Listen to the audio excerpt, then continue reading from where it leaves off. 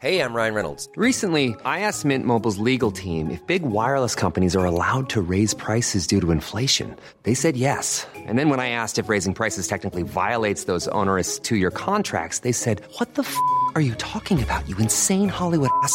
So to recap, we're cutting the price of Mint Unlimited from $30 a month to just $15 a month. Give it a try at mintmobile.com/switch. $45 up front for 3 months plus taxes and fees. Promo rate for new customers for limited time. Unlimited more than 40 gigabytes per month. Slows full terms at mintmobile.com.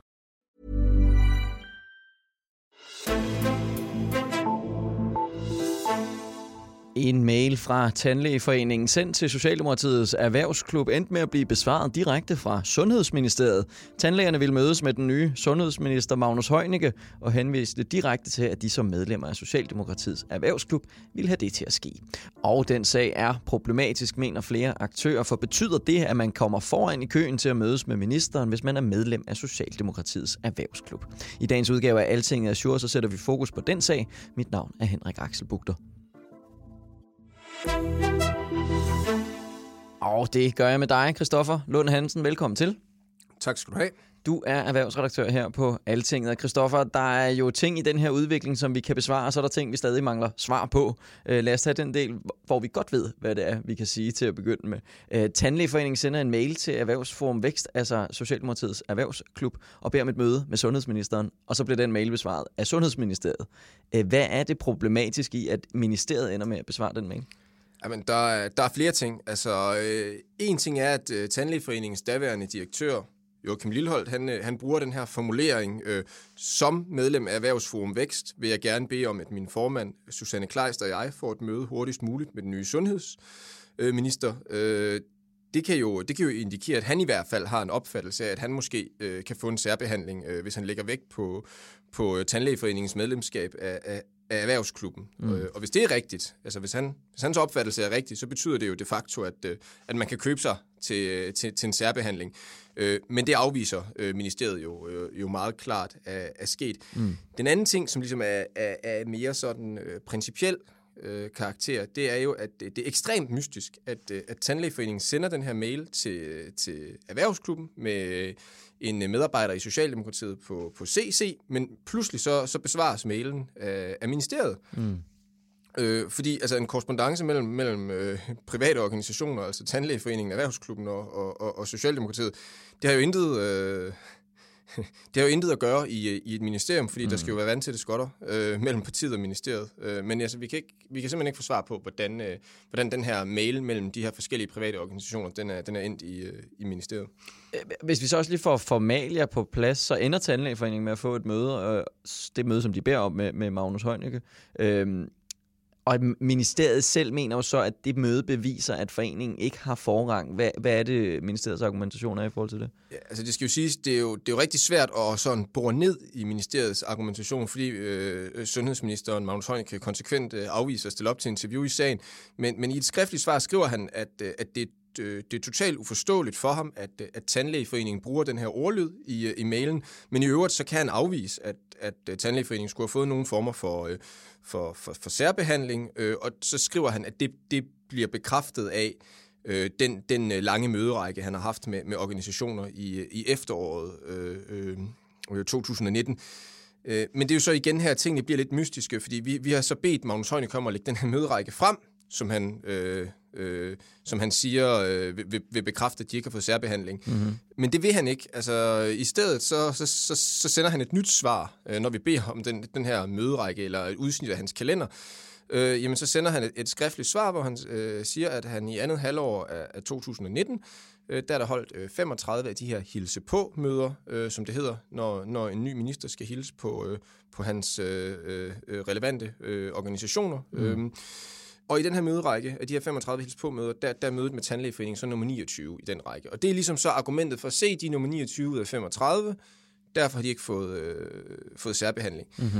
Det lyder fint nok, men djævlen ligger jo i detaljen her, fordi vi kan se af den korrespondance, vi har i ministeriets svar til Tandlægeforeningen, at ministeriet faktisk foreslår at invitere Tandlægeforeningen til et møde allerede 11. september. Men vi ved også, at mødet først bliver holdt 30. oktober. Så mødet bliver reelt først holdt 1,5 måned senere i forhold til det, ministeriet oprindeligt foreslog. Ja. Og det kan jo så tyde på, at der kan være mange møder på 1,5 måneds tid. Det er jo i hvert fald en teori. Det leder så hen til en masse, som vi ikke ved. Du har jo spurgt til, hvordan mailen overhovedet er endt inde i Sundhedsministeriets regi, når den er sendt til Socialdemokratiets erhvervsklub. Men som du siger, så vil ministeriet jo ikke rigtig svare på det. Hvad mangler vi ellers svar på? Ja, altså, der er mange ting om sådan det generelle forløb, vi jo gerne vil have svar på fra ministeren, og det er jo selvfølgelig også derfor, vi håber, eller har håbet og stadig håber, at Magnus Heunicke på et tidspunkt vil stille op til interview i sagen. Men der er et par sådan helt centrale, essentielle spørgsmål, som står tilbage. Altså, udover spørgsmålet om, hvordan mailen fra Tandlægeforeningen til Erhvervsklubben er havnet i ministeriet, så mangler vi jo så også den her møderække, som ministeren mener kan bekræfte, at Tandlægeforeningen ikke har fået særbehandling. Mm-hmm. Den nægter ministeriet at udlevere, som nævnt før. Vi har så også gentagne gange spurgt ministeriet om, at nu hvor de ikke vil udlevere hele møderækken, kan vi så i det mindste få oplyst, hvor mange af de her hils på møder, der var holdt før 11. september. Mm-hmm. Altså vi kan jo godt få oplyst, at det åbenbart var nummer 29, 30. oktober, så derfor synes vi også, at vi burde kunne få oplyst, hvor mange der var holdt 11. september. Men det kan vi heller ikke få oplyst. Mm-hmm. Og det er jo netop, som du nævner her, altså i teorien kan der jo holdes rigtig mange møder på 1,5 måned, så jeg tænker ikke, at Tandlægeforeningens møde også har været nummer 29 i rækken, hvis det var blevet afholdt, som ministeriet foreslår der den 11. september. Du har jo også vendt den her mail med Tandlægeforeningen, som jo direkte henviser til i deres mail, at de er medlem af Socialdemokratiets erhvervsklub, og så vil de gerne have en møde med ministeren på den baggrund. Det er jo i sig selv problematisk, hvis netop sådan noget kan foregå, men hvad siger Tandlægeforeningen selv om den her mail? Jamen altså, Tandlægeforeningens formand, Susanne Kleist, hun lægger sig næsten fladt ned, vil jeg sige. Altså, hun siger, at hun bad sin daværende direktør, Joachim Lilholt, om at booke et møde med ministeren. Hun deltog også i mødet, men hun havde ingen idé om, at bestillingen af mødet, hvis man kan sige det, altså det ligesom foregik gennem Socialdemokratiets erhvervsklub, som Tandlægeforeningen jo betaler 20.000 kroner om året for at være medlem i. Hun fortæller også, at hun faktisk slet ikke vidste, at foreningen var medlem af Socialdemokratiets erhvervsklub, eller jo et Venstres erhvervsklub, den liberale erhvervsklub.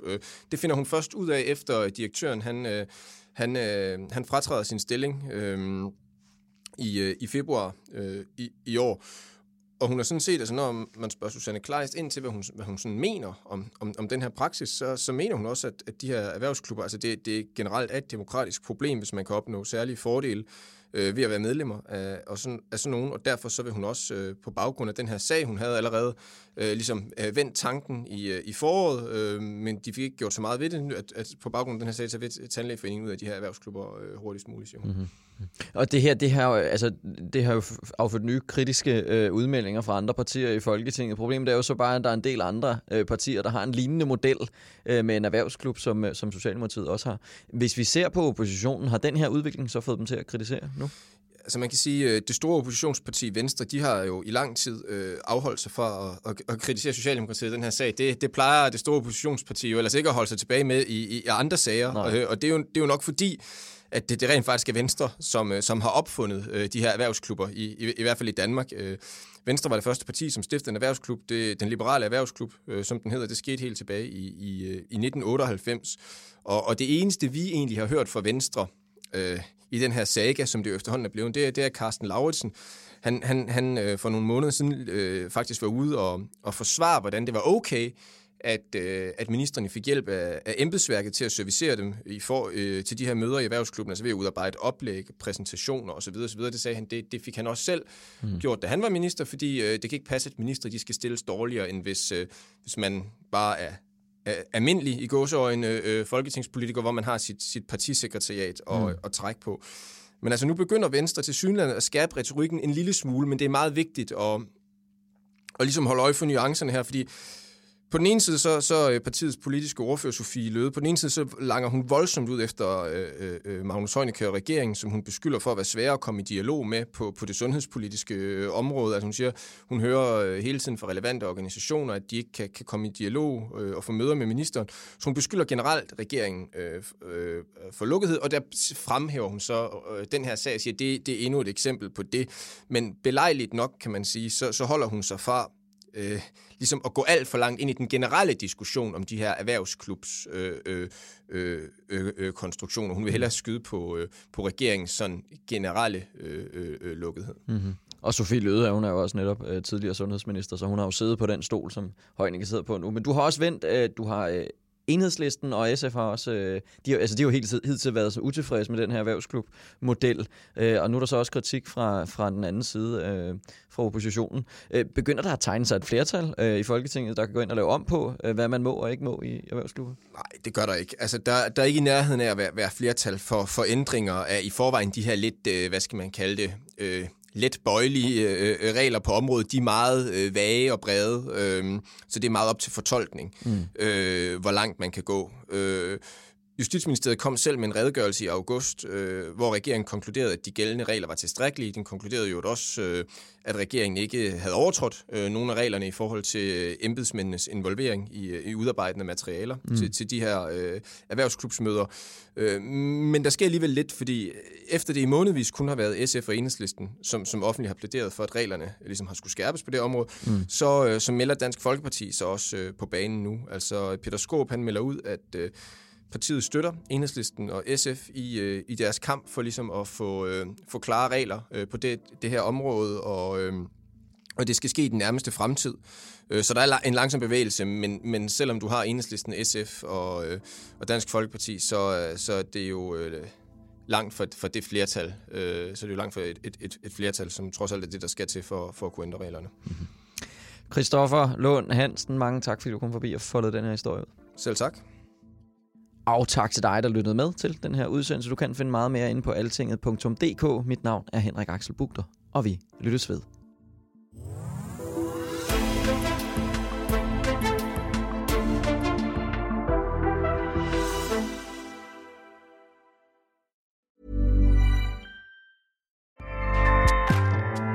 Acast powers the world's best podcasts.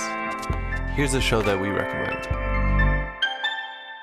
The Real Housewives is a guilty pleasure for most, but if you're looking to not feel guilty about that pleasure, tune in to Everything Iconic with me, Danny Pellegrino, where I break down all the messy moments and behind-the-scenes antics of Bravo's popular franchise. And on Everything Iconic, I also interview celebrity guests like Kelly Ripa, Keke Palmer, Drew Barrymore, Cameron Diaz, and more about their guilty pleasures, their past work, and so much more. So if you're pop culture obsessed and find yourself watching way too much reality TV like me, tune in to Everything Iconic with Danny Pellegrino, wherever you listen to podcasts. Acast helps creators launch, grow, and monetize their podcasts everywhere. Acast.com.